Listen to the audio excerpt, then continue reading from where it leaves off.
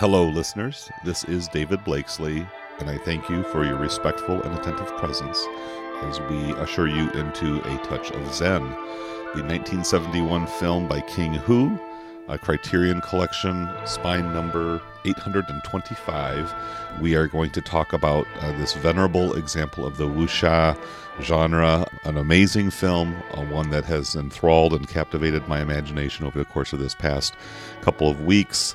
And I'm very excited to get into this, but not too excited, just tranquilly excited and eager to take this journey into a conversation about a film that I think is really expansive, wonderful, encompasses so much of life, and takes us into realms that may perhaps surpass our own personal experience, but certainly elevates our imagination and our awe and wonder in dimensions that maybe we, only occasionally touch upon. So this is going to be a good conversation. I'm very confident of that and really happy that we can hopefully entertain you and illuminate you and enlighten you as we discuss this wonderful film.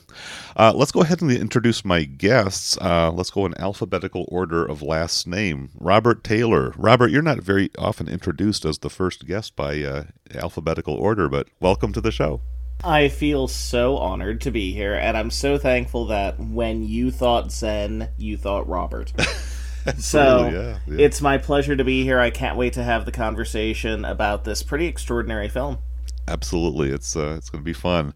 And then my second guest, Michael Worth. Michael, thank you so much for joining us again. Nice to have you with us. Oh, my pleasure. What a good movie to come on. This is perfect. Yes, absolutely. Michael, you and I have discussed various examples of martial arts film. This is one that I feel really kind of takes things to a whole new level. I mean, I've enjoyed our conversations about Zatoichi, about Bruce Lee. But this to me is really feels like it's just the whole package. There is so much richness in this film.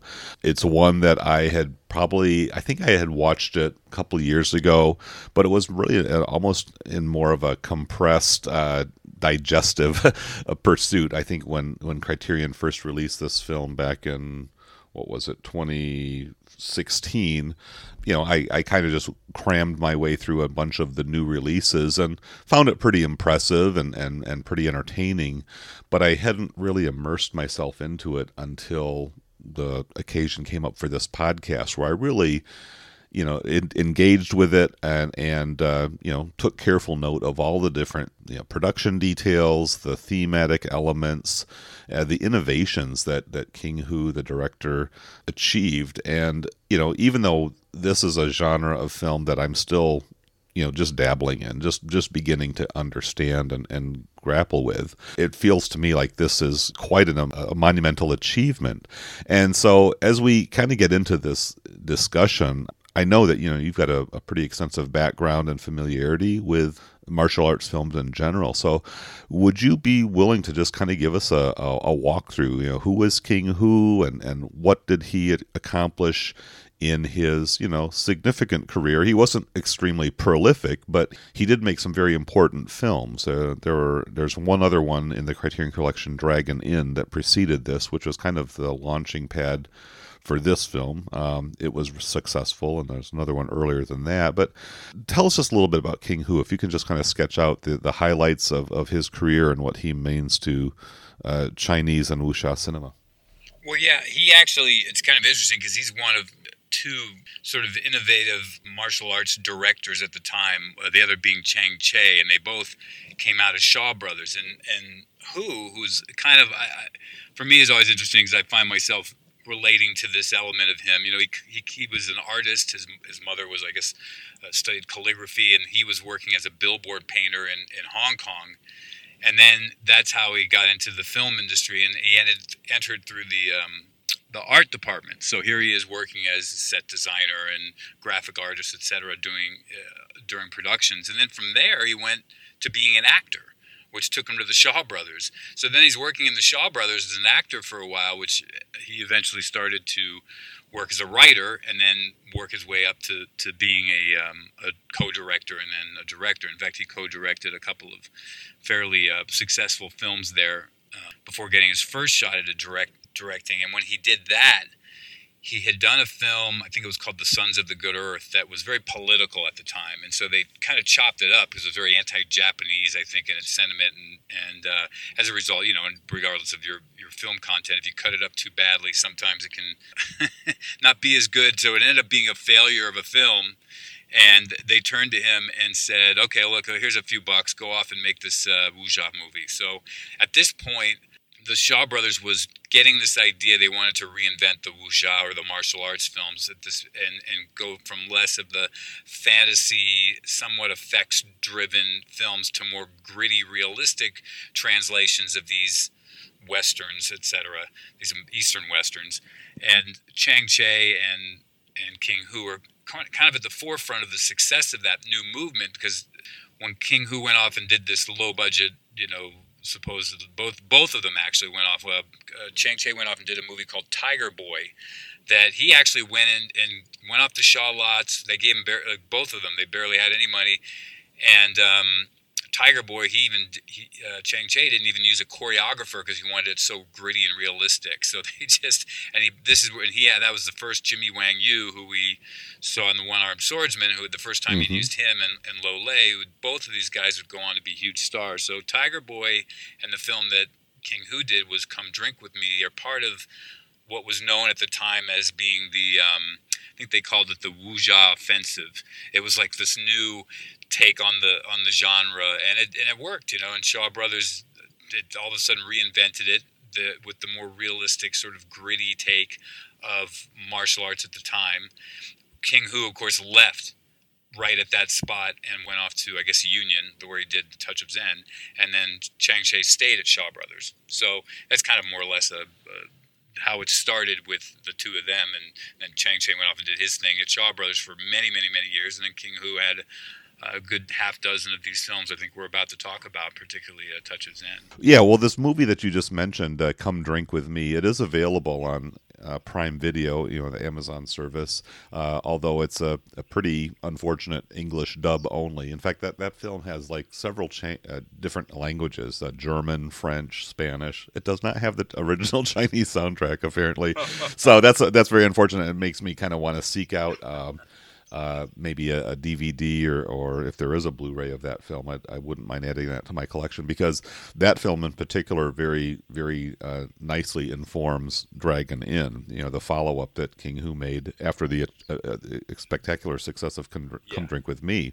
But those two films really did open up for King Hu a lot of artistic freedom. Now, you said that he kind of jumped studios, went over to Taiwan to have perhaps a little bit more artistic freedom, have more leverage, and sort of making the films his own way.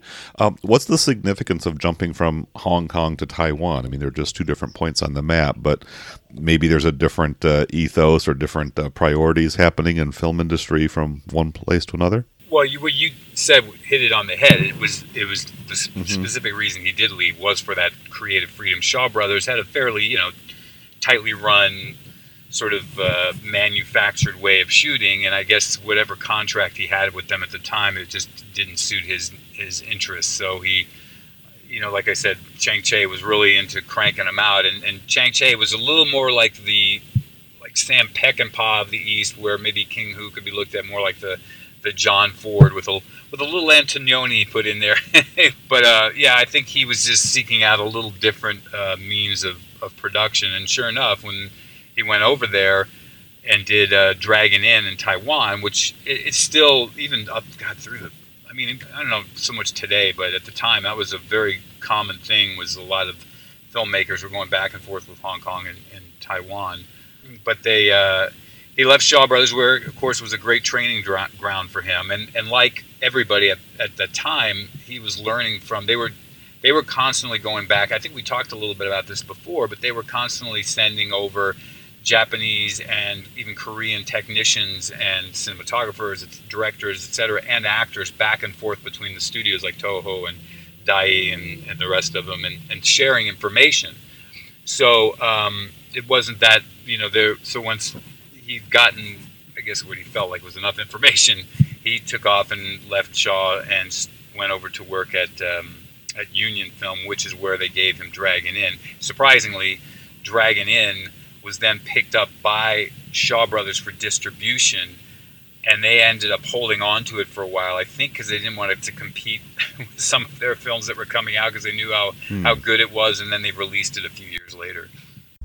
So, out of curiosity, was Union Inn essentially one of the, like, we would essentially say it's sort of a monogram or like an Allied Artists or something like that, or is it more of a large scale, like a Paramount, a Columbia? No, it was definitely a smaller studio for sure, yeah.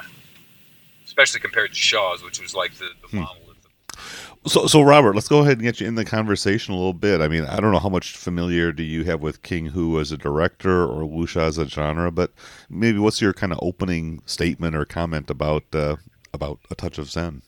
Well, I have almost no familiarity with it. I picked the movie because it sounded fun. Sure. And as I am often wont to do with the podcast itself. That said, I, like you, David, attempted to watch it, and I thought, oh, it was good. I wasn't quite in the mood, but when I rewatched the film itself, that's when I really got on the same wavelength as the film, and I realized how transcendent it truly, truly was. Once you get used to the pacing, once you get used to the characterization, then you can really pick up on all of the ways that King Hu is being so special and so specific in the way he's painting the scene. When Michael said that he was a painter, it did not surprise me at all, considering how the film looks and the beauty contained therein. The other thing that truly struck me right off the bat was that the strongest character in the film is a badass female, which I was not expecting, but I love her, and I love everything about that. Absolutely. Su Feng is her name, and again, maybe I'll kick it over to Michael after I kind of make a quick comment here. Yeah, this is a film of mythic proportions, the grandeur, the sweep, the as I've kind of already said, the way that it encompasses so many aspects of just life itself, of culture, of the personal, of the spiritual, as well as the kick-ass action, the visual poetry, the history, the politics. I mean, it's just, there's a richness here that is almost unbelievable. Even though the film runs 3 hours, so it's a bit of an investment to sit down and watch it all in one sitting.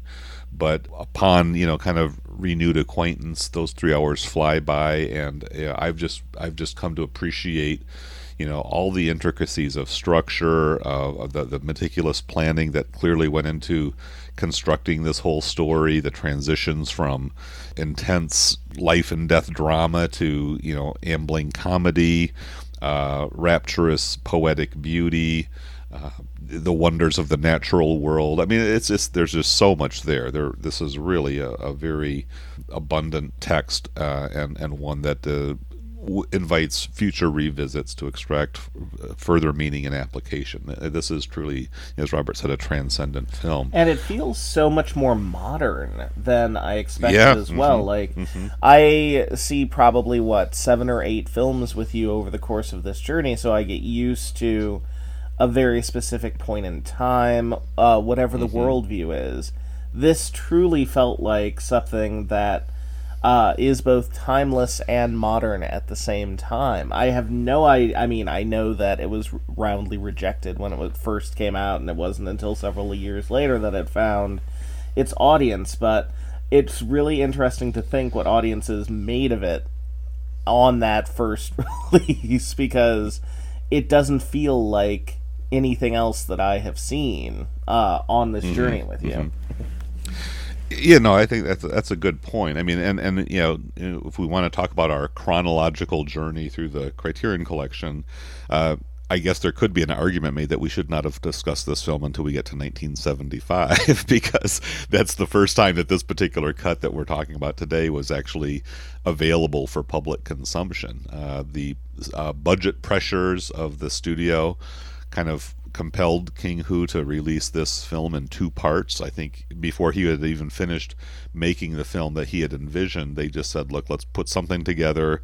Let's get it out there. I think part 1 was released in 1970, and then part 2 was in 71. So, and then in 1975, he did a re-edit, putting the whole film together in one sequence. It played at the Cannes Film Festival, I believe, in 76. Won a technical award for the clear brilliance of its construction, its cinematography, and all of that. It was in competition for the Palme d'Or, but it did not win that year. But it certainly got some recognition, was celebrated, perhaps a bit of a nod towards its exotic flavor. Like, wow, imagine a film like this coming out of China and all of that. But that's basically a little bit of the backstory, that this film did have a little bit of a troubled history, and because it was kind of released piecemeal, it didn't have the same kind of commercial resounding success that King Hu's 2 earlier films did, and that had an effect on his later career. So Michael, I'm going to go ahead and kick it back over to you. Kind of fill us in on your understanding of how this film kind of impacted King Hu's ability to produce and direct later films, and what happened to him after this one, which seems to be acknowledged as the pinnacle masterpiece of his lifetime. You're right. It's interesting because he wasn't as prolific as some of the other directors of the time. He's got really a handful of films. I mean, he's probably like 15 at most that he was a director of, even though he's had his hand as an art director and an editor and so I think actually Touch of Zen was the first time he'd edited films, which is kind of interesting because it does have a real interesting editing structure to it if you watch it from that perspective. Mm-hmm. So it was kind of nice. He was probably getting a chance to play around with that again. But right before he did this, he had started his own, the King Hu production company, I think it was called. So he'd started his own production company that this wasn't under. This was still under Union. But he did do a couple of films the same year, a couple of years, within the next couple of years, that are actually really worth tracking down. They're hard to find, like The Valiant Ones and The Fate of Li Khan are 2 other ones that are much more specifically martial arts films, but still with all the same artistry that he uses in this film. Maybe not quite as epic in its telling, but and then he's you're right. It sort of became a hit and miss as he would, his career wound up in the early 90s. I think the last film he did was called Painted Skin, and I actually have never seen it, but this film did take a little while to get traction, like you said. Once it hit Cannes in like 75, 76, and it won its award, it started to like open up some doors, but it wasn't maybe quite the same hit as Dragon Inn and Come Drink With Me were at the time.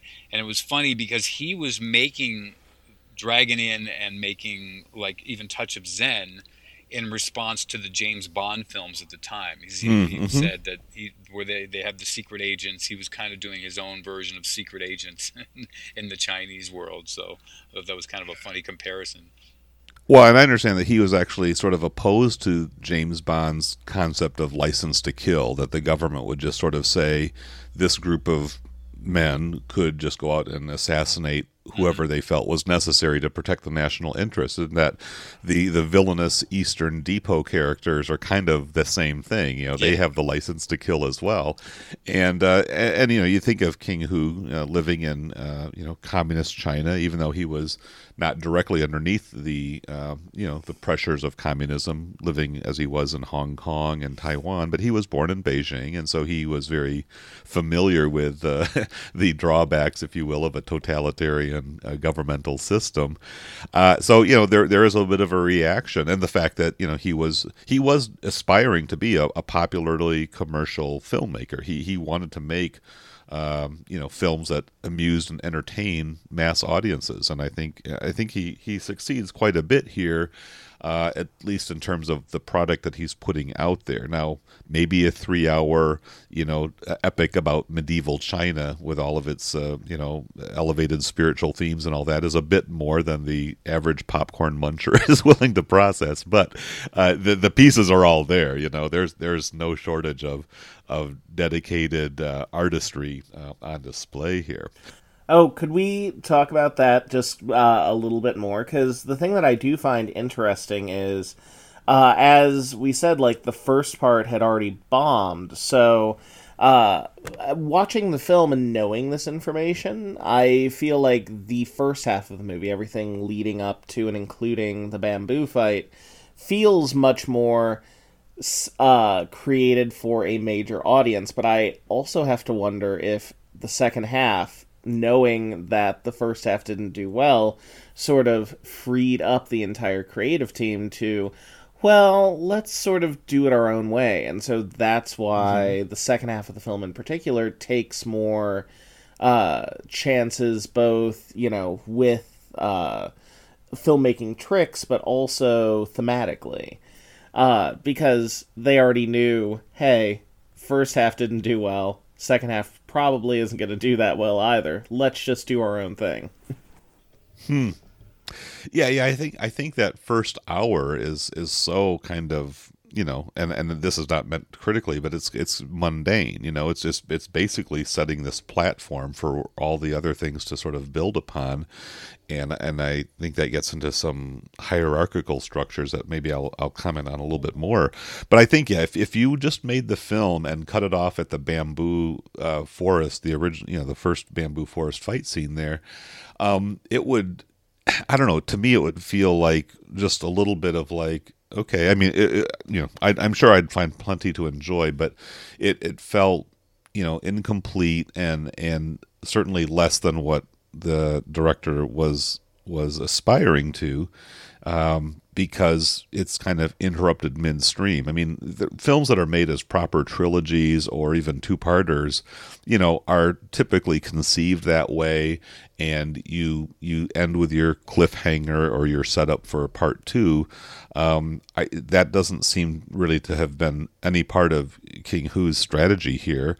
It's just that the studio is like, look, we put a lot of money into this. You're taking a long time. We got to get a little bit of return on our investment. Let's get it out there. And, because I think it was kind of released somewhat prematurely, and not as originally conceived, it probably just did not have that same kind of effect of connecting with audiences the way that the two preceding films did. I concur. Okay. All right. So let's talk a little bit about Su Feng. I mean, she is just a remarkably commanding, charismatic, powerful screen presence. Her look, her face. Apparently, that is the key that caused King Hu to cast her. She does have a very brief appearance towards the beginning of Dragon Inn. She's the daughter of this exiled family, kind of, again, that common theme of noble families of good heart and pure intentions who are persecuted unfairly by this corrupt, evil system, and these barbaric feudal lords who don't like the fact that these virtuous people are impeding their ruthless ambitions. She's got a fantastic presence on screen. Michael, I know that she went on to do a fair amount of work with King Hu from this point forward. Can you give us just a little overview of Su Feng and what she's all about and what she went on to accomplish? Well, yeah, and she, and of course King Hu found her with Dragon Inn. That was her first role, and so and with the number of the actors from Touch of Zen, that was the case. And like a lot of the actors he would bring on, unlike Chang Cheh, who would use a lot of real martial artists to do his films, King Hu was more about, as you were just punctuating a little bit prior to this, where he spends a lot of time. In fact, his focus is so much more on the beats between the action than rather the action maybe itself sometimes. And so his actors didn't always have to be prolific or well-studied martial artists. So she being one of them. So it was like he could bring in these actors and then train them to fight more or less for his films. And she just carries it off really well. And you'll be surprised to learn, if you watch a lot of films from this era, there were a lot of strong female leads. And in fact, it was this era where it started to shift over more towards men, where with Chang Cheh, who was like very male-oriented. That's why I was kind of calling him the sort of Sam Peckinpah version.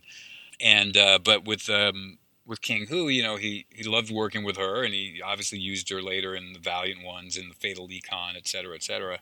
And she went on to be a producer too. She produced a number of films, all through the 90s even. So, I mean, he kicked her off for sure, and this was, I would say, her the pinnacle of her career in terms of what's remembered, and just even the size of her role and the showcase of it. So, I mean, this is a perfect example of her work and what she did. And she was great. She's kick-ass, and one of my favorite. And you can see some of the influence in this, I think, in whether it's Crouching Tiger, or Hidden Dragon, or some of the other future films that were to come out. Mm-hmm. Yeah, in fact, Chang Pei Pei, she was in Dragon Inn, right? She was the kind of the lead female, mm-hmm. and she was in Crouching Tiger, Hidden Dragon, a couple decades later or so.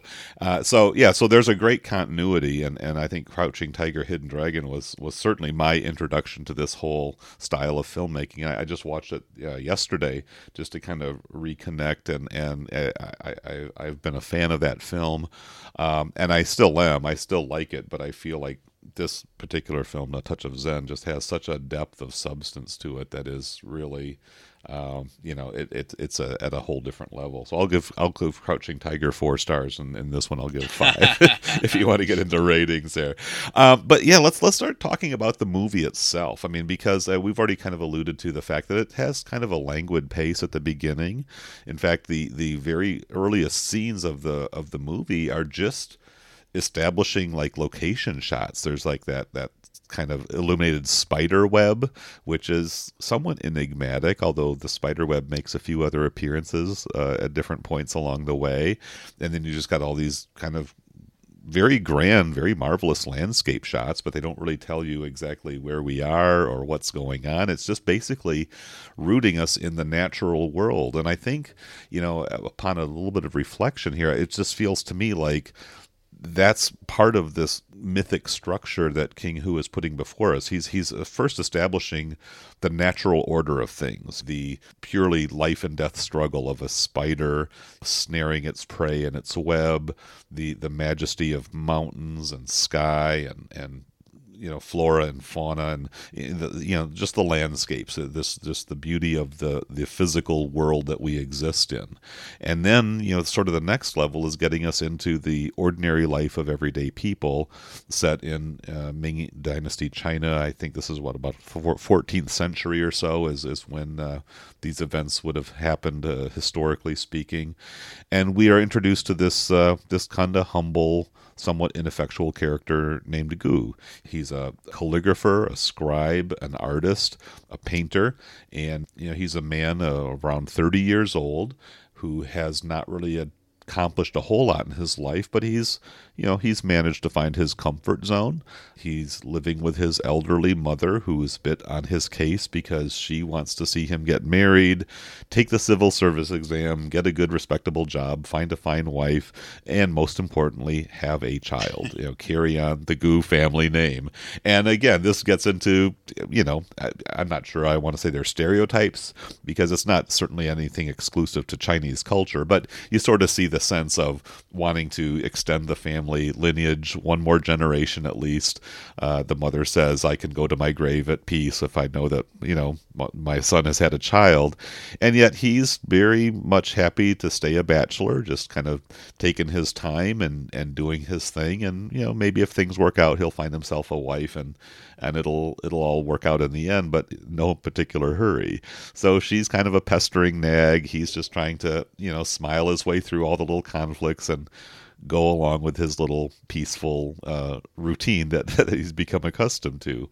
But then we have a very nice little setup, the way the ominous shadow is cast across his face as he's sitting there at his desk getting his morning work underway. It's just a beautiful intro to the dramas and the complications that unfold. So let's just talk about that, maybe that first hour of the film, which really is just about a little bit of a mystery. You sort of gradually sense the mounting implications of danger, of menace, of something kind of suspicious going on. I mean, who wants to kind of pick it up from there and just talk about these kind of establishing scenes in the first 55 minutes of the film? Well, it's mundane, but it's never uninteresting. No, it's always fascinating. Like, there's always there's specificity with the characterization, which I really, really appreciated. For example, his mother, or as I like to call her, his smother, genuinely sounds like, many mothers who we've all encountered and all met before. She is fantastic. I love the payoff with her in the second half when they need someone to give gossip all over town. It's a beautiful little payoff to the character.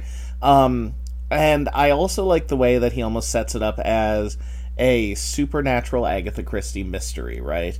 Here are the houses, here are where they're situated, here's the mysterious thing that is going on. And then how is Gu going to figure out exactly what's going on? I love the little bits that are going on in the background of specific shots. I love that the first thing that the mysterious man who wants to be not noticed at all does is get his face painted. I don't know why that detail is in there, but I find it so fun and interesting. And Gu as a character, I think, is a great protagonist, despite the fact that, especially in this first hour, he is very secondary to everything that is going on. I think that that's a very interesting decision by Hu to do it that way, but ultimately a really, really smart decision by him. Yeah, he's the observer. He's the one who's kind of seeing what's happening, putting the pieces together, trying to reason out in his mind what's the significance of these mysterious appearances, these people who are sort of watching each other and sliding into doorways and sliding back out quickly. It's all just kind of little scattered crumbs of clues. Gu is not he is not a stupid man. I mean, he may not seem like a great man in terms of his worldly accomplishments, but he's clever, he's shrewd, he's observant. He's a scholar. He has studied. He has just not applied himself in any way that kind of makes a mark on the larger society. He's a shopkeeper, basically, and perhaps a bit of an underachiever based on his potential, what he's capable of. But he does realize that potential a little bit later on.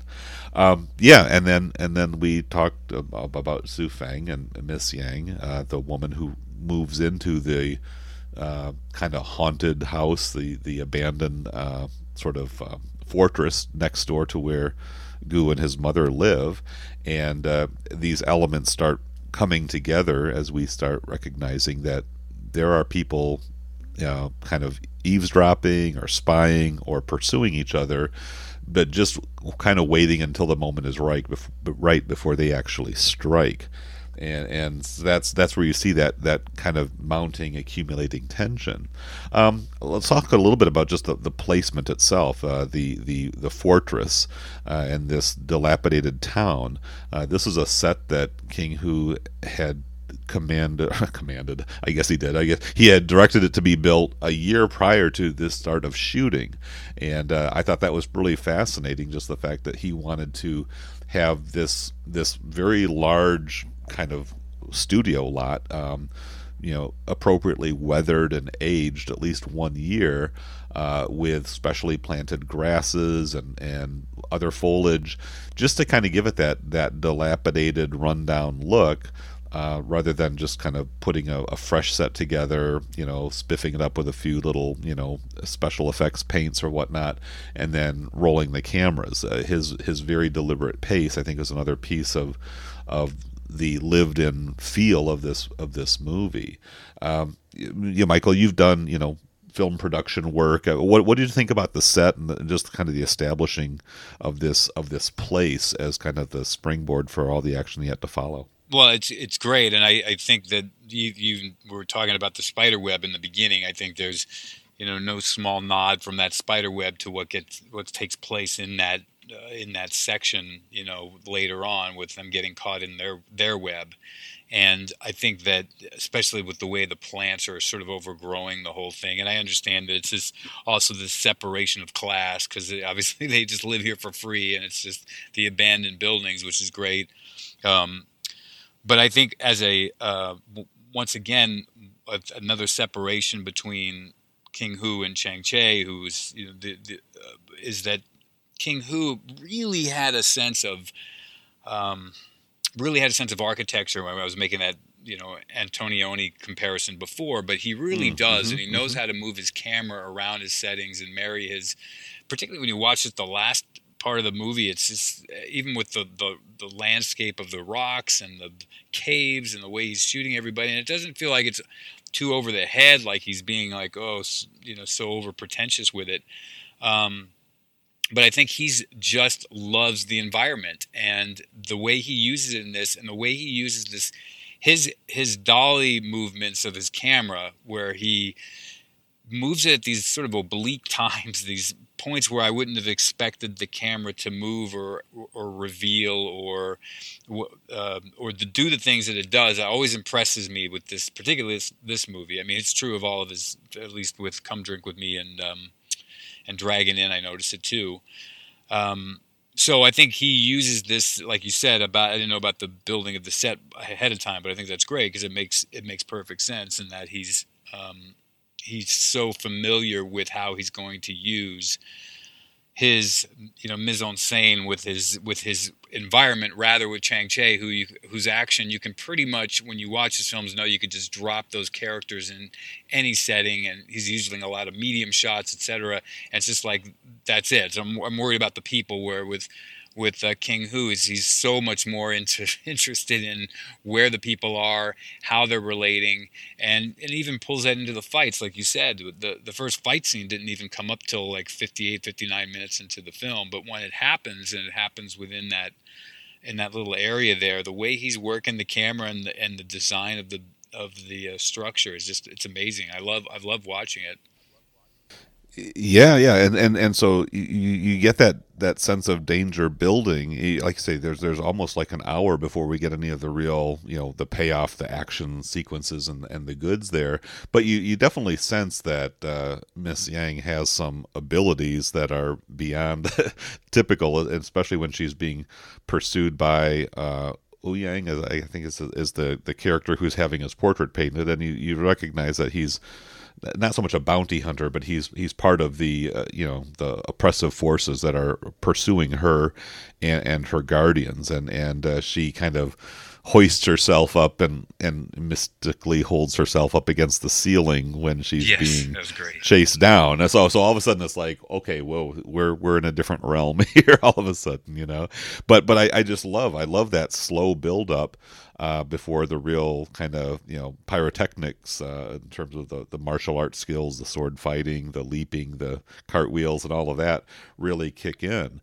But along in that process, we also have sort of the amusing kind of meetup between Yang and Gu when the mother recognizes this pretty young woman who's just moved in next door as a potential mate for her son, and I just really enjoyed that kind of interplay there, where Gu is clearly kind of dumbstruck when he first sees her, and again, Xu Feng's facial characteristics, her look, that sense of kind of imperious, unattainability is so striking right there, and yet here she is being sort of put up to him as a potential suitor.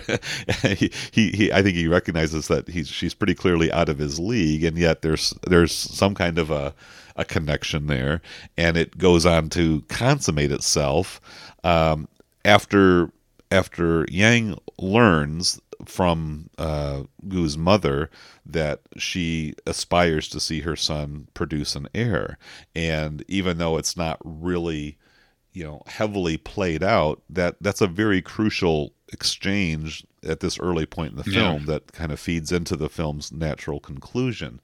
And so recognizing the plight of this poor, struggling family, and perhaps recognizing Gu's pure and innocent heart, Yang sort of concedes. In fact, she initiates an encounter with Gu that isn't really played out on screen, but you understand that they have a night of intimacy, and then even though Gu sort of realizes that, wow, this could be the start of something really wonderful and something lasting, she's like, no, think no more about that. That's over with. So again, she's doing this kind of on her own terms, and it's a very strong female character. It is interesting, Michael, you say that was kind of a fairly common thing for its times, but I think for Western audiences, the badass female, action lead is such a standard trope nowadays, but really felt very innovative, I'm sure, to Western audiences at the time. Well, I think King Hu elevated the idea of it into a more leading status. Come Drink With Me was so focused on her. I mean, it's different. We're talking about a different actress now and a different character, but that character, actually, the Golden Swallow, that was used in other movies. He definitely had an impact on the way that female fighter was elevated to the leading status. So there's it was there, but just not to the degree that he had it. He'd made placed them in his stories, and the men actually, they're much more scholarly. If you watch King Hu's films, and obviously this is a great example of it, the men are so much more scholarly and less about, at least the leading men. I mean, obviously there are other characters that aren't, but which play a more intellectual role rather than a purely visceral one. Mm-hmm. Yeah, and there was something really exciting about that dynamic of the cerebral man who's assisting with the strategy, with the subterfuge, and Yang, who's very much the independent woman capable of fending for herself. I mean, she does have her two general guardians, kind of masking themselves as humble, more servant-like characters in their kind of disguises, but she does recognize she's in great danger, and even the help of this bumbling scholar artist, Mr. Wishy-washy average, hey, she'll take help wherever she can get it when she stops and recognizes there's no guarantees here. This could all come crashing down.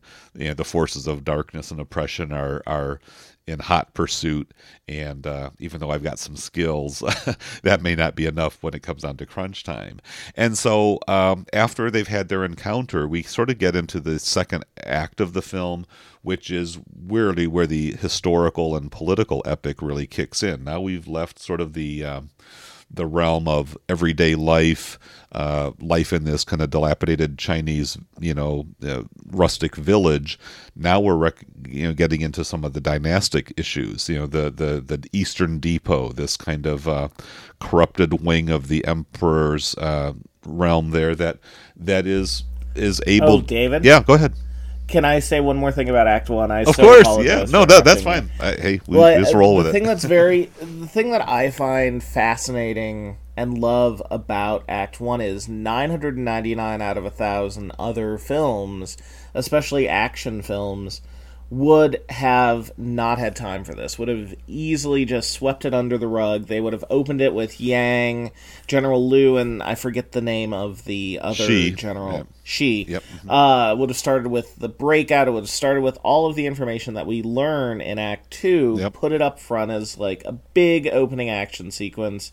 Not even have had Gu come in until probably 20-25 minutes in, focused on him more as comic relief. It would have been a more traditional narrative, but I don't think it would have been a more successful narrative. The reason why the first act of this movie, the first almost hour of the movie, works is because it feels not traditional. It feels more like a mystery. It feels like you're uncovering things, and that's what makes the world feel fresh in a way it wouldn't if it were a regular old traditional action movie. So the first hour, despite the fact that there are so many wonderful things to come in Act 2, and then the kooky craziness, transcendence of Act 3, I really think Act 1 is, in its own way, despite the fact that it's quote-unquote traditional in its storytelling, is really kind of badass in its execution.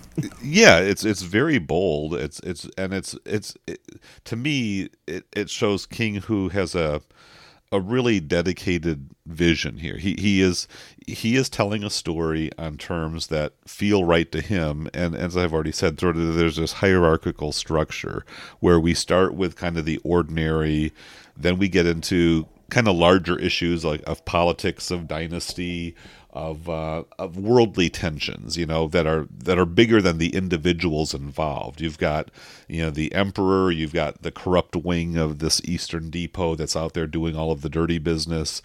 You've got, noble families who are in sincere service to the empire, but doing so from a place that is, innocent and pure of heart, and really doing it because they believe it's the right thing to do. So you've got the forces of corruption and the forces of, honesty and ethical service, trying to have a society that's well managed and is playing by the rules. And the emperor, of course, is above all of that. And there's a true ambivalence between, does the empire stand for corruption and criminality, or does the empire, aspire to, realize its noble ideals and provide a quality of life for all of the citizens that are subject to its rule? And I think those are issues that even apply to our modern times, if I could inject a little note of politics in there as well. So, and again, certainly, King Hu and his audience, whether he's speaking specifically to the Chinese population during the, or whether he's talking to larger audiences where the issues of authoritarianism versus liberty and freedom and the ability for people to live lives, free of interference and free of exploitation. Those are definitely timeless questions and the bigger picture of human affairs. And so we learned the backstory of Miss Yang and the cruel fate of her father and what put her into this desperate predicament, this running for her life, while these cruel men are just out to extinguish her, not for anything that she's done, not even so much for what she represents. I mean, she is not going to mount a serious rivalry to the Eastern Depot or to the emperor. She's just a young woman born of a certain parentage who doesn't want to die, and there's a couple men that are there to protect her, and yet the Eastern Depot cannot allow that to stand. They want to impose a reign of terror upon everybody, who's under their influence, to say, you will not report on our corruption, you will not make waves, you will not try to resist our cruel edicts, because we are absolute tyrants. And so that's kind of the implication of those issues. But what about that sequence? I mean, I had my birthday earlier this week, so I had my family over, and we did decide to watch a little bit of this film. I kind of proposed that to them, and I was so enthusiastic to just share some of these moments. And I showed them that sequence where Miss Yang was telling the story, and that whole piece of her and her two guardians as they were kind of traversing the wilderness, being pursued by the militia forces there, where they run into the monks. And I mean, that is just such a splendid, incredible, beautiful sequence there. I said to my family, I said, I'll give you a little bit of the backstory, but you can just watch this as a standalone short film, if you will, and you'll understand everything. You don't even have to have the subtitles on. It's just such incredible the shot composition, the framing of the three characters as they're moving through these incredible landscapes, it's really just quite breathtaking. And I've kind of gushed and raved about it because it is such a transporting sequence. What are some other thoughts on that whole section of the film? I mean, does movie making get better than the forest sequence? Yeah, no. It's you mentioned Crouching Tiger, Hidden Dragon, but there are so many movies. The House of Flying Daggers. I'm thinking of the Battle of Hurtgun Forest. I'm thinking of, like, they all take very specific notes and moments from that film. None of them improve upon it, because I don't think you can improve upon it. Like, you can have the wires removed, you can have cleaner special effects, but in terms of just perfect filmmaking, I don't think you can do better than that. Just the chopping of the trees, the angles, the quick cuts, and the fact that you're also already emotionally engaged with these characters and you understand what they've been through and what they're fighting for. It really is just the first moment of real transcendence in a movie that will have several. Mm-hmm. Yeah. Now you're talking about the bamboo forest sequence, which is, again, a spectacular sequence. I was actually talking about the scene where they're going through kind of those canyons and those boulders. Well, that's okay. Spoiler alert. Sorry. Actually, and I did show the bamboo forest sequence as well. We kind of did that first encounter with the monks, where the monks kind of disarm the not the bandits, but the soldiers who are chasing after them. And again, it's the power of principled nonviolence over barbaric savagery. And I mean, to me, it's just breathtaking. And the scenery, I mean, it makes me want to book a flight to Taiwan as soon as we're able to do the tourist thing again. Michael, what do you know about some of the how that scene was put together, and just any thoughts, even on the Taiwanese landscape? I was amazed by some of those environment. Yeah, I mean, I didn't go to that exact spot, but I've gone to Taiwan a few times, and we saw some of the sound stages that were used. But I mean, it's amazing when you do go there and you do go out and you drive through from Taipei to the outer regions like Pingtung and etc. You just see these. It is amazing. You can see how these films were shot, and probably even at that, here you are in the 1970s, and you can instantly throw yourself back, as you were saying, to the 14th century. But I think this sequence in the film is interesting too, because this was King Hu's first listed job as an editor, and some of this telling of the story where she's flashing back is the edit cuts are kind of, instead of doing the wavy water or the Wayne's World thing, you have these interesting ways she ties in the contemporary with the past, where when he's about to get tortured, it cuts back to her with the fire poker in the coals, and then there's a shot of the coals when she's talking to Gu, and it cuts to the mountain range that ties in. So he was playing around a little bit with his editing, and which I thought was great, and then of course we've got our introduction to the monks, which Roy Chow is going to make his other appearance in Enter the Dragon and Game of Death coming up later for you.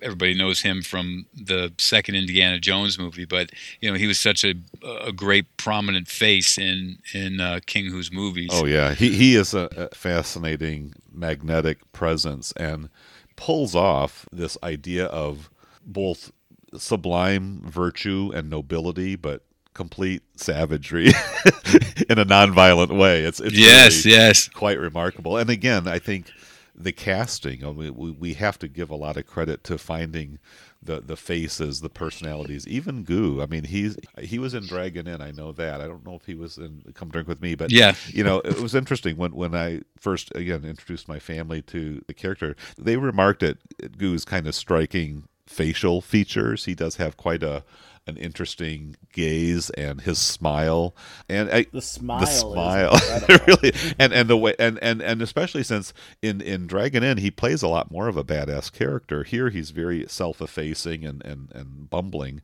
but he pulls off both roles very convincingly. And again, I think in one of the supplements he was cited by King Hu. He had a job as a pharmaceutical researcher, I believe. A pretty good career was already going, but King Hu just saw the face and says, I want you to be an actor in my movies, and persuaded him to do that. I mean, again, King Hu just must have had a real visual concept in mind of what he wanted his actors to look like, because even like, General Shi, he's got a great solidity to himself, his facial features, and just the way they would do their reactions, the casting their eyes, looking at each other and looking back at the action. The editing is brilliant, and just kind of placing you right in the dramatic crux of each conflict as it develops here. That is just another one of numerous brilliant aspects to this film. Not just a visual eye, but the fact that he got such excellent performances from these actors, especially if they don't have that much history with acting or no history with acting. It's really astonishing. Michael said earlier that he used to be an actor, which I'm sure helped inform the way he spoke to his ensemble. But hearing that Gu wasn't really an actor before Dragon Inn is kind of astonishing, because he seems like a seasoned vet. Yeah, he was a good student. He certainly picked, and the acting in these films isn't having to recite long monologues. This isn't a film where it's the vocalization of the role, or the inhabiting of the character in terms of this kind of method style. They are in some ways models or archetypes doing what they do, but again, it's all done quite brilliantly and achieves such wonderful results. So that probably sets us up to the next big sequence, the showdown in the haunted fortress. And again, this is another place where the mise-en-scène really pays off, because we've gotten to know this environment. We know the alley leading up to the general's house. We know what happens when you go through those doors. And you sort of see this huge payoff when Menda, I think is his name.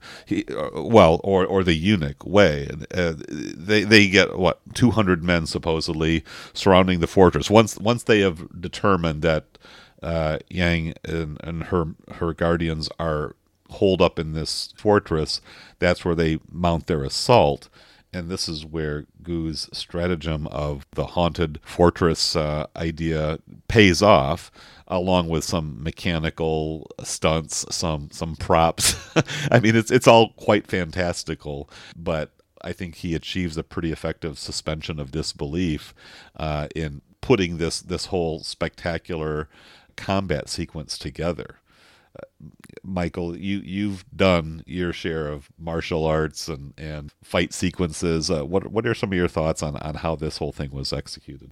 Well, first, it's interesting. There's a little bit of a commentary, I think, going on here, because, again, we were talking about the modern wuxia films. Martial arts films, like, it kind of gets the term kung fu film gets thrown out there generally, but there's so many levels and evolutions to what that kung fu film was for its time, and one of the things we were talking about earlier was this idea of the modern wuxia film being brought in by King Hu and Chang Che and others at the time. And so when you get into this and one of the separation things was at that point the realism that was more of the realism that was placed into the combat over the fantasy of prior films. And I think when you get to this moment where they're dealing with the ghosts and trying that everybody's going, oh, you can't believe in these ghosts, and there's all this faked fantastical stuff happening. We got that moment afterwards where he's just laughing his way through all these mechanical things they've set up to scare these soldiers off with. I think there's a little bit of a commentary there on sort of the leaving behind of the fantastical, the prior series of genre of the film and entering this new phase that they were going into. And in terms of the the fight choreography, you know, I mean, it's always fun for me to watch the evolution of fight choreography and how it's shown. And in this case, our choreographer again is Han Yun-jae, who was in The Big Boss and who played the Big Boss and also choreographed that film and plays the general at the end of the film that's fighting with the monk. So, you know, he worked with King Hu quite a bit, and he came out of both sort of eras of the genre, and he entered into the next phase with his choreography, which was also inspired by the gangster films that were going on at the time, this type of fighting and choreography, which was a little bit less based on traditional moves and a little more on just visceral violence in a sense, was, like I said, was inspired by more the gangster and the reality of what was going on in China at the time.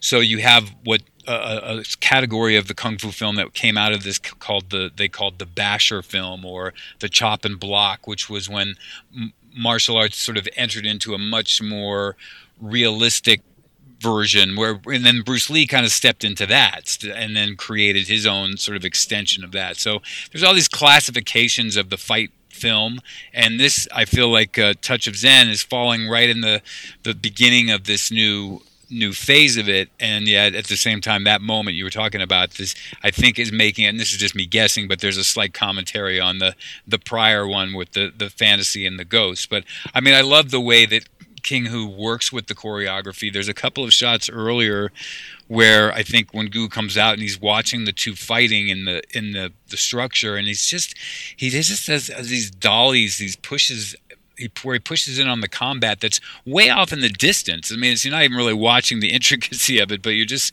seeing these figures along this landscape that just looks so dynamic. So, I mean, I really appreciate what he does with the fighting in this. Yeah, and there's a savagery to it as well as he gets into the kind of showdown. I mean, as I was watching it the other day, I'm just realizing that again, I keep using this word hierarchy, but there's this kind of mounting pursuit where Yang and her guardians, she and Lu, are you know, working their way up the ranks before they finally get to the head guy, you know, and nobody from the lower caste seems to have an opportunity to take down anybody above them.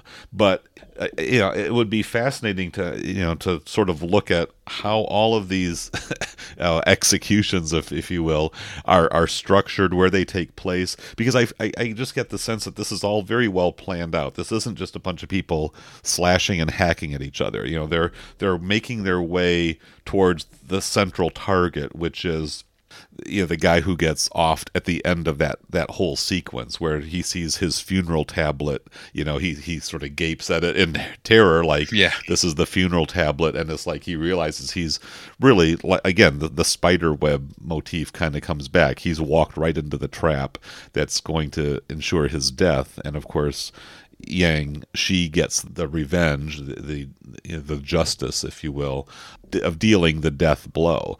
But again, it's brutal, it's savage, it's really intense, and it's certainly not. This is not easy combat. It doesn't feel like a cheap resolution because they just have superior supernatural skills. This feels very sweaty, very gritty, very hard labor to get to this hard-earned outcome. And it is really a very visceral, enthralling sequence, which, because it contrasts so much with some of the scenes of beauty and serenity and natural splendor. Again, it just kind of gives you that full spectrum of what life has to offer, you know, both the beauty and the horror of it all. There's also a real puzzle box intricacy to the action sequence, in that, as you guys were saying, we know the layout of the land. We have hints as to what the payoffs are going to be, but we don't know everything, which allows for a little bit of surprise. It reminds me in many ways of the very intricately built action sequences of something like the Mission Impossible movies, or that John Woo movie, Red Cliff, where everything that is set up has a beautiful payoff, and sometimes you're seeing payoffs of things that you don't quite get at the moment, but then you'll get the next morning when Gu is walking through that sequence is a little odd because he's laughing so much, but I do appreciate when he's walking through and you see, oh, that's what that was, and oh, this meant that, and it's the light of day. Yeah, right. Yeah, exactly. I really appreciated that even though we're seeing the payoff before the setup, there is still time made to say, oh, that's what he meant there. Well, and I think that is a very, again, it's a really effective and profound counterpoint. I mean, you've got the brilliance of pulling off this audacious resistance. They are incredibly outnumbered, 200-3, and all they have are props and mechanics. So maybe there's even a little commentary on the mechanization of warfare and technology as a way of getting the upper hand against just sheer brute force. And so while Gu is having his little maniacal laughter moment, the cackling of smug self-satisfaction that this ineffectual anonymous little man was able to successfully fend off 200 skilled warriors, and hey, who wouldn't be a little bit proud and haughty after achieving such a remarkable outcome? And yet, as the sun rises and he sees the corpses all over, he's reckoning with the actual cost of this triumph and the destruction and the devastation that it undoubtedly created. I mean, these are still people. I mean, they may be men of cruel intention and evil hearts, but they still had families, they still had loved ones, and the loss of their life is a tragic result of this horrible conflict. And then the monks show up again, and their job is very, very grim and very serious, of disposing the bodies and of cleaning up the aftermath of this carnage. And so Gu, even though he's been feeling a little bit of ego stroking and pride at what he achieved here with the help of his three colleagues in arms, the wind is pretty quickly taken out of his sails as he kind of reckons with the destruction and the aftermath of all of that. And then of course his next thought is, well, where's Miss Yang? I need to find her. And the monk, the abbot, just kind of gives him this look like, don't you see we have other things to worry about? Get on with your life. And that kind of is the setup for the final, hour or so of the film. Maybe not the last 60 minutes, but certainly the last portion where he sets out on a quest. It's not a very long one, but Miss Yang and her men have already abandoned the fortress. They survived the onslaught, and now they are moving on. And Gu is not quite ready to accept that Yang is no longer part of his life. And David, did you check the running time of the movie and think, wait, that seems like it should be the end. Why are there 45 minutes left? I guess want to get your thoughts on that, because what ends up happening, the quest is that he traces her steps, because she had told him that when she was on the run, she went to the monastery, and that's where she learned her martial arts skills.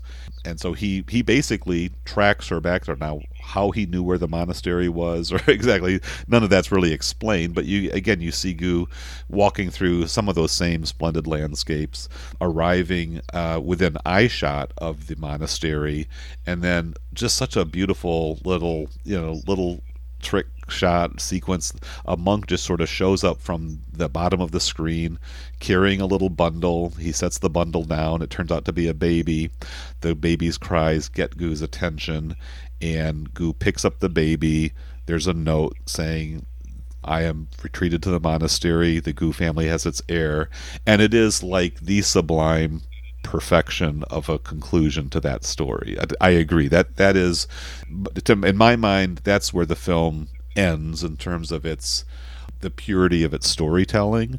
However, we have some frosting on the cake yet to come, and I think and I love that we have those sequences. But it almost feels to me like King Hu put the sequel to A Touch of Zen in at the last 40 minutes or so of this movie.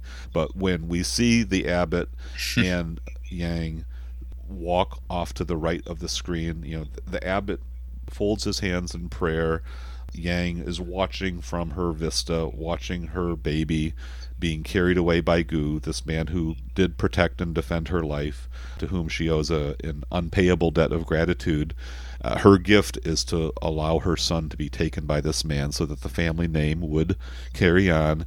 And she walks off, and the abbot even seems to have sort of a recognition that she has done something of supreme self-sacrifice, something of such spiritual nobility that he himself has to bow his head and fold his hands in reverence for the beauty and the generosity of her act.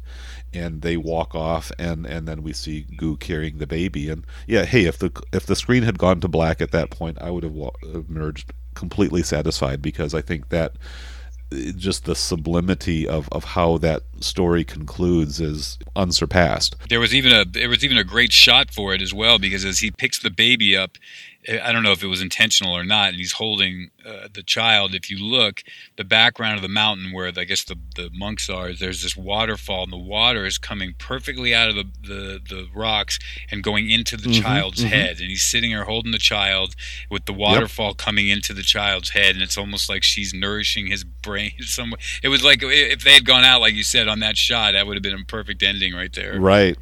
Absolutely, a baptism of sorts, or just a kind of a passing of life symbolized by the water, and all those water shots that we have in that sequence. It's indescribably beautiful, and who knows exactly what King Hu's original intentions were, but I think the arc of that story is completely realized in that moment, and yet he's got some encores up his sleeve, and I think that's kind of what we get with the remaining section of the film. So what do we all think about the what happens after there? Because to me, I mean, the transition seems a little bit abrupt after Yang has already kind of made her retreat into eternity. I mean, she's almost become a goddess of sorts, it seems to me, anyways. But then there's a kind of a voiceover from the abbot saying, "Yang Huizhen, you have unfinished business in this world," and so now all of a sudden we're right back out into the externalities of another pursuing militia.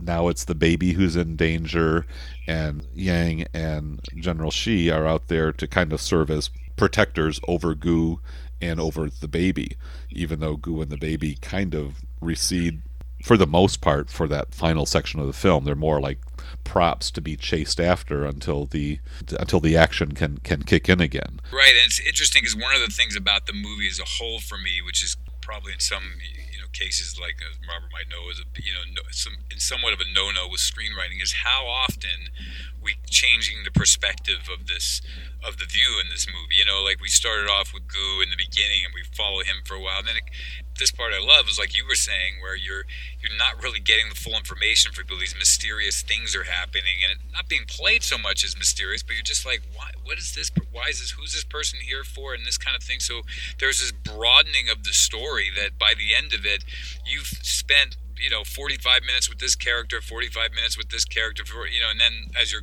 alluding to now, at the end of the film, we're meeting a new character, the general, played by Han Yun-che, who's about to spend the last 35 to 40 minutes fighting Roy Chow, the monk, and more or less, and then Yang and her guardians, for the last part of the movie. And it really, we leap around quite a bit, and not necessarily back and forth, but where we stay with a character for a while, then we're going to a different perspective, and that's something about this movie that also I think stands out, where you might follow a singular vision of a character through a film, especially at this time, than this film did. Yeah, and I've read some reviews that level a bit of a critique at this film because they find the final scenes a bit gratuitous. I'm not going to join that perspective because I'm really grateful we have these scenes. I love them. They're pretty fantastic just for what they are. But they're not. I guess I would say they're not necessary from a narrative perspective. Like, as I've already said, we could have concluded the film, but there's so much that I find so enjoyable. Just the again, the artistry, the cinematography, the performances, and even building again towards that kind of more transcendental climax in the final scenes. I think you could say that they are truly part of the structure, and that King Hu is taking us through all of these different levels of life.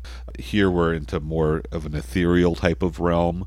You've got the general as a true archetype of worldly pride, greed, and arrogance and hubris. He finds it absurd that a monk should be speaking of worldly political affairs, and don't you're out of your place. You should just retreat and go. And it's kind of an echo of what the young commander, sergeant, or whatever it was in that original scene where he says, we're pursuing them, you go back to the monastery and pray and let us do our business.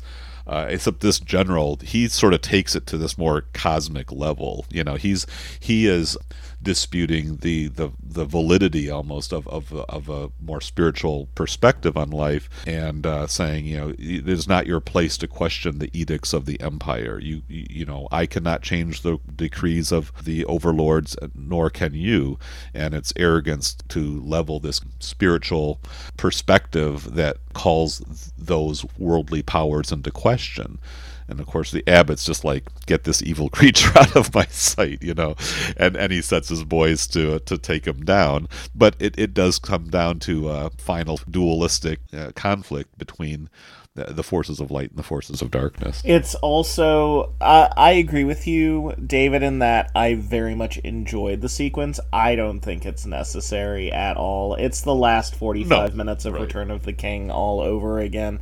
That said, he has earned this. You know what I mean? Like, the first 2 hours and 15 minutes are so transforming and so beautifully rendered throughout that I am more than willing to watch this unnecessary little sequel. Because I love the characters. I enjoy the new villain. I wish he would have been maybe set up a little bit earlier, and a scene, like, they could have easily set him up a little bit earlier, I feel like. But I went with it. I loved it. The imagery here, the chances that he takes in the sequence, and the way that he ensures that even though we have another epic fight, it does not feel repetitive with the aforementioned bamboo fight sequence, is really, it's filmmaking to be reckoned with in many ways. Yeah, no, this is audacious. It's bravura stuff. I mean, the use of backlighting and smoke, the different kind of pillow shots of different natural phenomena, grass, water, the elements, the trees, the slow motion, the flowing robes of the monks as they're leaping across the rocks, and just it's fantastic. And again, I think King Hu is kind of pulling all the tricks out of his sleeve and just giving this mighty conclusion. And again, if you had stopped the first part of this two-parter with the bamboo sequence and then just done the bamboo sequence to the what we've kind of identified as the natural end of the story, that might have given you about an hour's worth of a film, and you've got to have a little bit more than that to justify a second feature. So I don't know. I mean, it's kind of an interesting mystery that may never be resolved. Was this kind of conceived and tacked on to the end of the story that he originally had in mind, just because he had to, pad it out a little bit there, or was this part of the plan all the way along? Because again, you keep climbing the ladder, or the mountain, I suppose, is perhaps a better metaphor. Where once we leave the forest scene, once the general has been tied up and disabled by the abbot's cohort there, we then cut away to this barren desert rocky mountaintop tableau where the monk and the whole crew, the monk, his men, and then Yang and Shi are all walking together almost on some kind of meditative walk, some kind of contemplative journey or pilgrimage that they may be on. And lo and behold, here comes the general and his two henchmen again in this kind of penitent posture, saying, I have seen so much violence and destruction in my life. I want to turn and repent and pursue a better path. And of course it's a big subterfuge where they get the abbot off guard and use that to take one last cheap shot. The forces of evil, trying to disarm the forces of nobility, purity, and light in one final futile attack. So again, you're just kind of getting into this more ethereal realm and kind of just taking the story to this cosmic duality here. Yeah. Is it gratuitous? Is it a little bit campy or absurd? Sure, but I think it's also an effective way of visualizing some pretty fundamental mythology that I think still speaks pretty powerfully. I mean, each individual viewer, I guess, is going to make of it what they will as far as how does this resonate with the nature of reality or the universe and all of that. But I think as storytelling, it's pretty cool.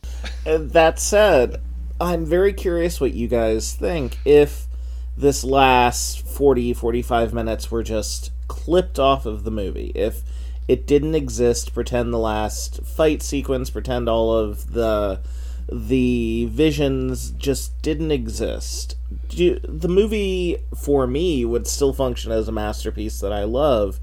Do you guys feel like, were it clipped off, you would feel the exact way that you currently feel about the film?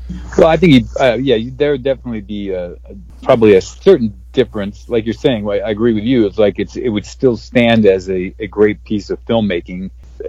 But you're right, it would be different. Here we are talking about this finale, which I think actually plays. So if you look at his other work, one of the things that King Hu seems to do a lot with the fights and the combat in these stories is he likes to try to find the chess of the drama of the fights. In other words, he's in the Valiant ones. There's a sequence where all the characters, and Roy Chow is one of them, are being circled by the bad guys in the story, and Roy Chow and his generals are sitting around a table playing with I don't know which Chinese, it's like a Chinese checkers, but what they're doing is they're moving them around as they're being circled.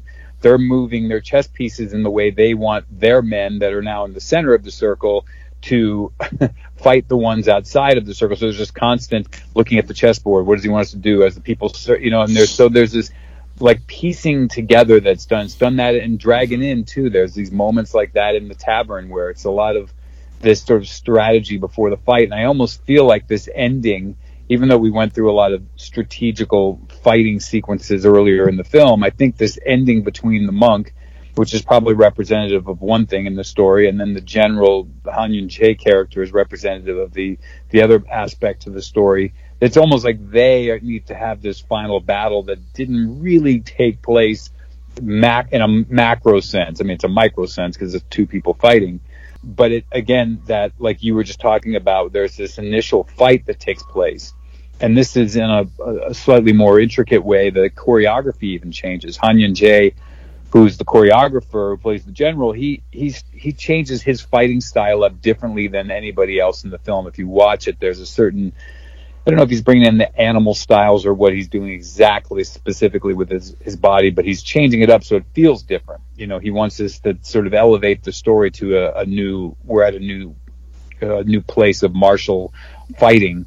And so it's to me, it's such a understood tag on. I mean, it's long for sure. I mean, it's again, like how who carries this stuff out is he seems to not mind, and thank God people let him, to just draw out those beats and those moments and that pace that he does through the whole film. And but you're right. I mean, long story short, yes, I think in the end, even if to cut that out, it would still have worked for me and still been great. But I'm glad it's there, especially because I think the martial crazy audience at the time, and we still have today, obviously, was never going to shy away from more action. And I really do think that the symbolism, I mean, the abbot removes the knife and he's bleeding gold. The silhouettes in the sun, the the solarization and the kind of the color reversals and all of that kind of trippiness is very much in keeping with the times. I mean, this is almost like a Chinese 2001: A Space Odyssey in terms of really kind of elevating to the most, transcendent cosmic dimensions that he could come up with in terms of the visual effects technology. Again, the symbolism, the iconography, this kind of Buddha pose that the abbot is striking in the kind of that, meditative posture. He's just taking it as kind of high and lofty, ethereal as he can, to just bring the viewers engagement with this film. Again, it's going to be subjective as to what you make of these ideas as concepts, but he's reaching, he's going for it, and I think it's just that audacity or that boldness that I really admire. Again, it's kind of an epilogue, or it's an appendix, but it's still part of the text, and I am super grateful that it does exist. It would be a shame if he had not put this on there. Although, if you just want to watch the main story, and time is a bit of a budget issue, you can go ahead and watch the little group walk off into the tranquility of the monastery at the 2:15 mark and say, okay, that was a good movie. and you can watch this as a sort of a short subject, if you will, if you want to watch that last sequence as kind of its own mythical and clash and encounter there. I love it. First interactive movie. Exactly. Choose your own adventure, right?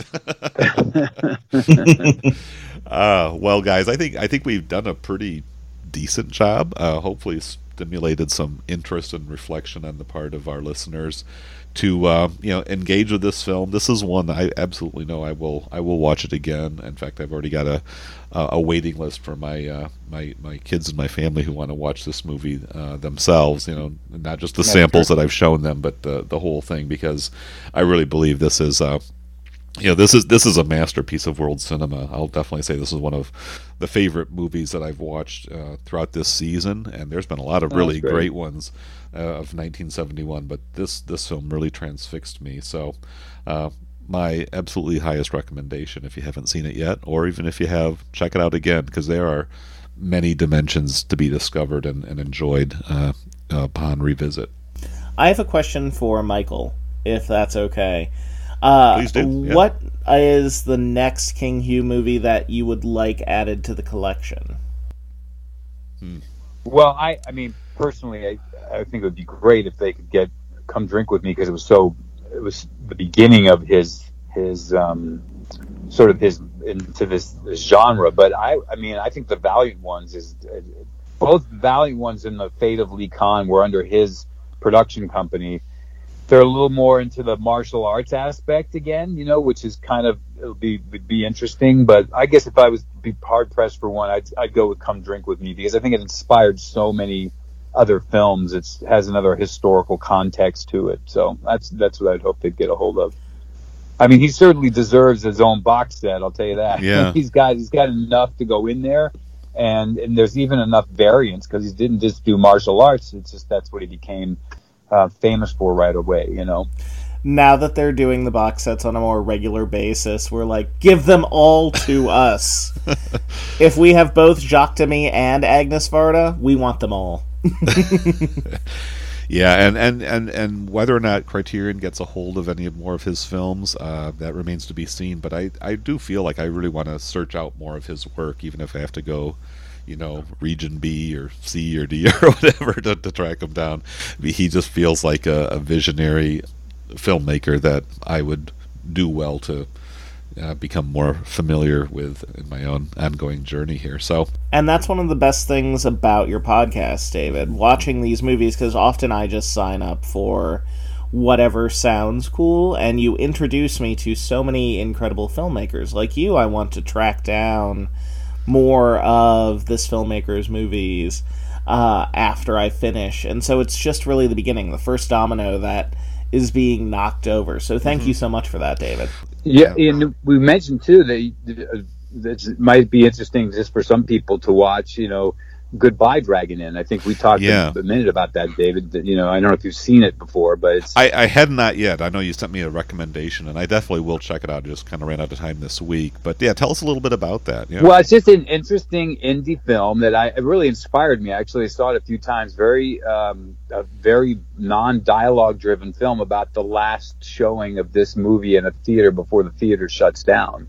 And so it's not a King Hu movie per se, but it's obviously paying a big homage to him and a big respect to him by having it be the final film in this theater. And it's just about the characters that interact in this theater, mostly silently through this through the showing of the film. And it's just beautifully shot, and it's mysterious and moody, and it's just an interesting piece of independent, modern independent film. Inspired me to actually work on a script for a film I tried to shoot a couple of years ago, just because of the way they had done it. But yeah, it's worth looking into, just for people interested in independent film that are inspired now by this podcast or just King Hu in general, to just take a look at it. And where can you find that? Well, it's on a couple independent labels. I'm not sure who released it, but it's definitely available on DVD. I don't know if it's on Blu-ray at this point, but yeah, it's for sure on DVD. I'll look for a link and maybe see if it's even streaming somewhere. But it sounds kind of like the Last Picture Show in a Chinese context or something like that. Yeah, and just outside, again, the side note that Choi Hark, who became a later day, martial arts film director of note, he tried to get King Hu to direct a movie called The Swordsman, I think, back in the early 90s, and then King, for whatever reason, it didn't work out, and Choi Hark ended up doing it. But then Choi Hark went on and remade Dragon Inn. So, oh, really? So there's an updated version or a remake out there of Dragon Inn. Interesting. Okay.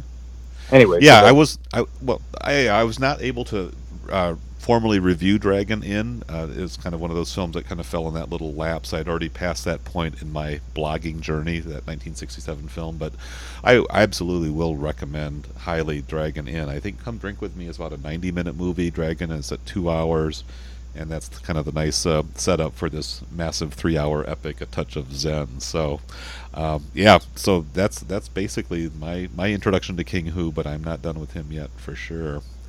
Now, speaking of directing films, Michael, I'm going to kind of give you a chance to tell us a little bit about Appleseed. This is a release that you've helmed, and is available on the Showtime networks. I wanted to just give you a chance to talk about your latest project. Oh, I appreciate that, David. Just I'll mention briefly the most recent film I did, called Appleseed. It's a road trip drama comedy, is on Showtime. It came out at the beginning of August, so it's playing on their on-demand service, their streaming service, as well as I think their Showtime Next. They've got like 4 or 5 channels, Showtime Extreme, Showtime Next is one of them. I think it's more family oriented, might be what it is. But it's the film I did. I wrote it 10 years before we shot the movie for Rance Howard, who's Ron Howard's father, and I just wanted to do this little. I've known him for a number of years, and he's been this perennial actor in Hollywood, and he's never had a leading role ever in his life. He's just popped up in his son's movies, or, he's been around in hundreds of films, literally. And I wrote a leading role for him, and managed to pull a very small amount of money together back in 2017 to shoot it, and we went out and shot it, and he passed away 2 months afterwards. But I was just proud to have the opportunity to get him to do it. And it's actually his son Clint's in it, playing his son for the first time in all the years they've worked together in their life. They finally get to play father and son together. And, it was a good film experience for me to have. It was, I love road movies, whether it's Two-Lane Blacktop or Emperor of the North or, Bound for Glory even, and so this was sort of my way of getting a chance to do it on a low budget scale and do a travel story, but with these two characters, and shot on moving trains and through Vermont and Arizona, and did it on a shoestring, and I tried to do most of it incorporating my love of film into how I was setting up the dynamics of the storytelling and the shooting style of it. And it was small crew, small cast, and it was I'm glad to have managed to get it done. Adrian Barbeau's in it, Robbie Benson, I pulled into it. So it's got a couple of throwbacks, so it was fun. Well, I have not had a chance to check it out, but I'm gonna make it a very high priority. I know the first time you were on, you were talking about this film when it was still in production. So congratulations for seeing it to completion, getting it out there, and I'll be checking it out real soon. I'm not even currently a Showtime subscriber, but I'll get one of those trial memberships. I know everybody's been doing that. Get that 30 days free or whatever it is from working. Excellent. All right. Well, Michael, it's been a great pleasure having you on. Thanks to both of you. Yeah. You always bring such great insight and background knowledge, and it's just always a blast having you on, as it is always with you too, Robert. So give us a little update. What are you up to these days, Robert? Pitching a show via Zoom is super weird. It's a situation where I think I have gotten used to it. You have to, when you're pitching in a room, it's fun because you can see the people, you can see how they react.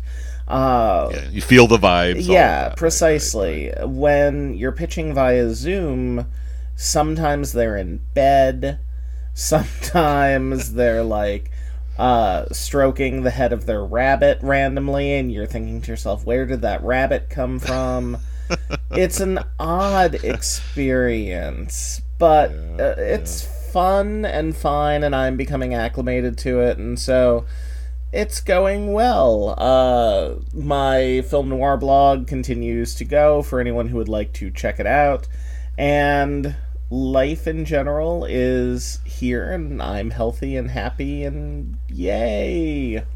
Yeah, we're all kind of groping our way into this brave new world that we're living in here in the latter half of 2020 now, as the summer starts to wind down. But, well, good, and I'm good. Just had a birthday. Happy birthday! Thank you so much. Yeah, it's great. And it's one of those occasions you sort of step back and assess where you're at in life, and it's like, you know what?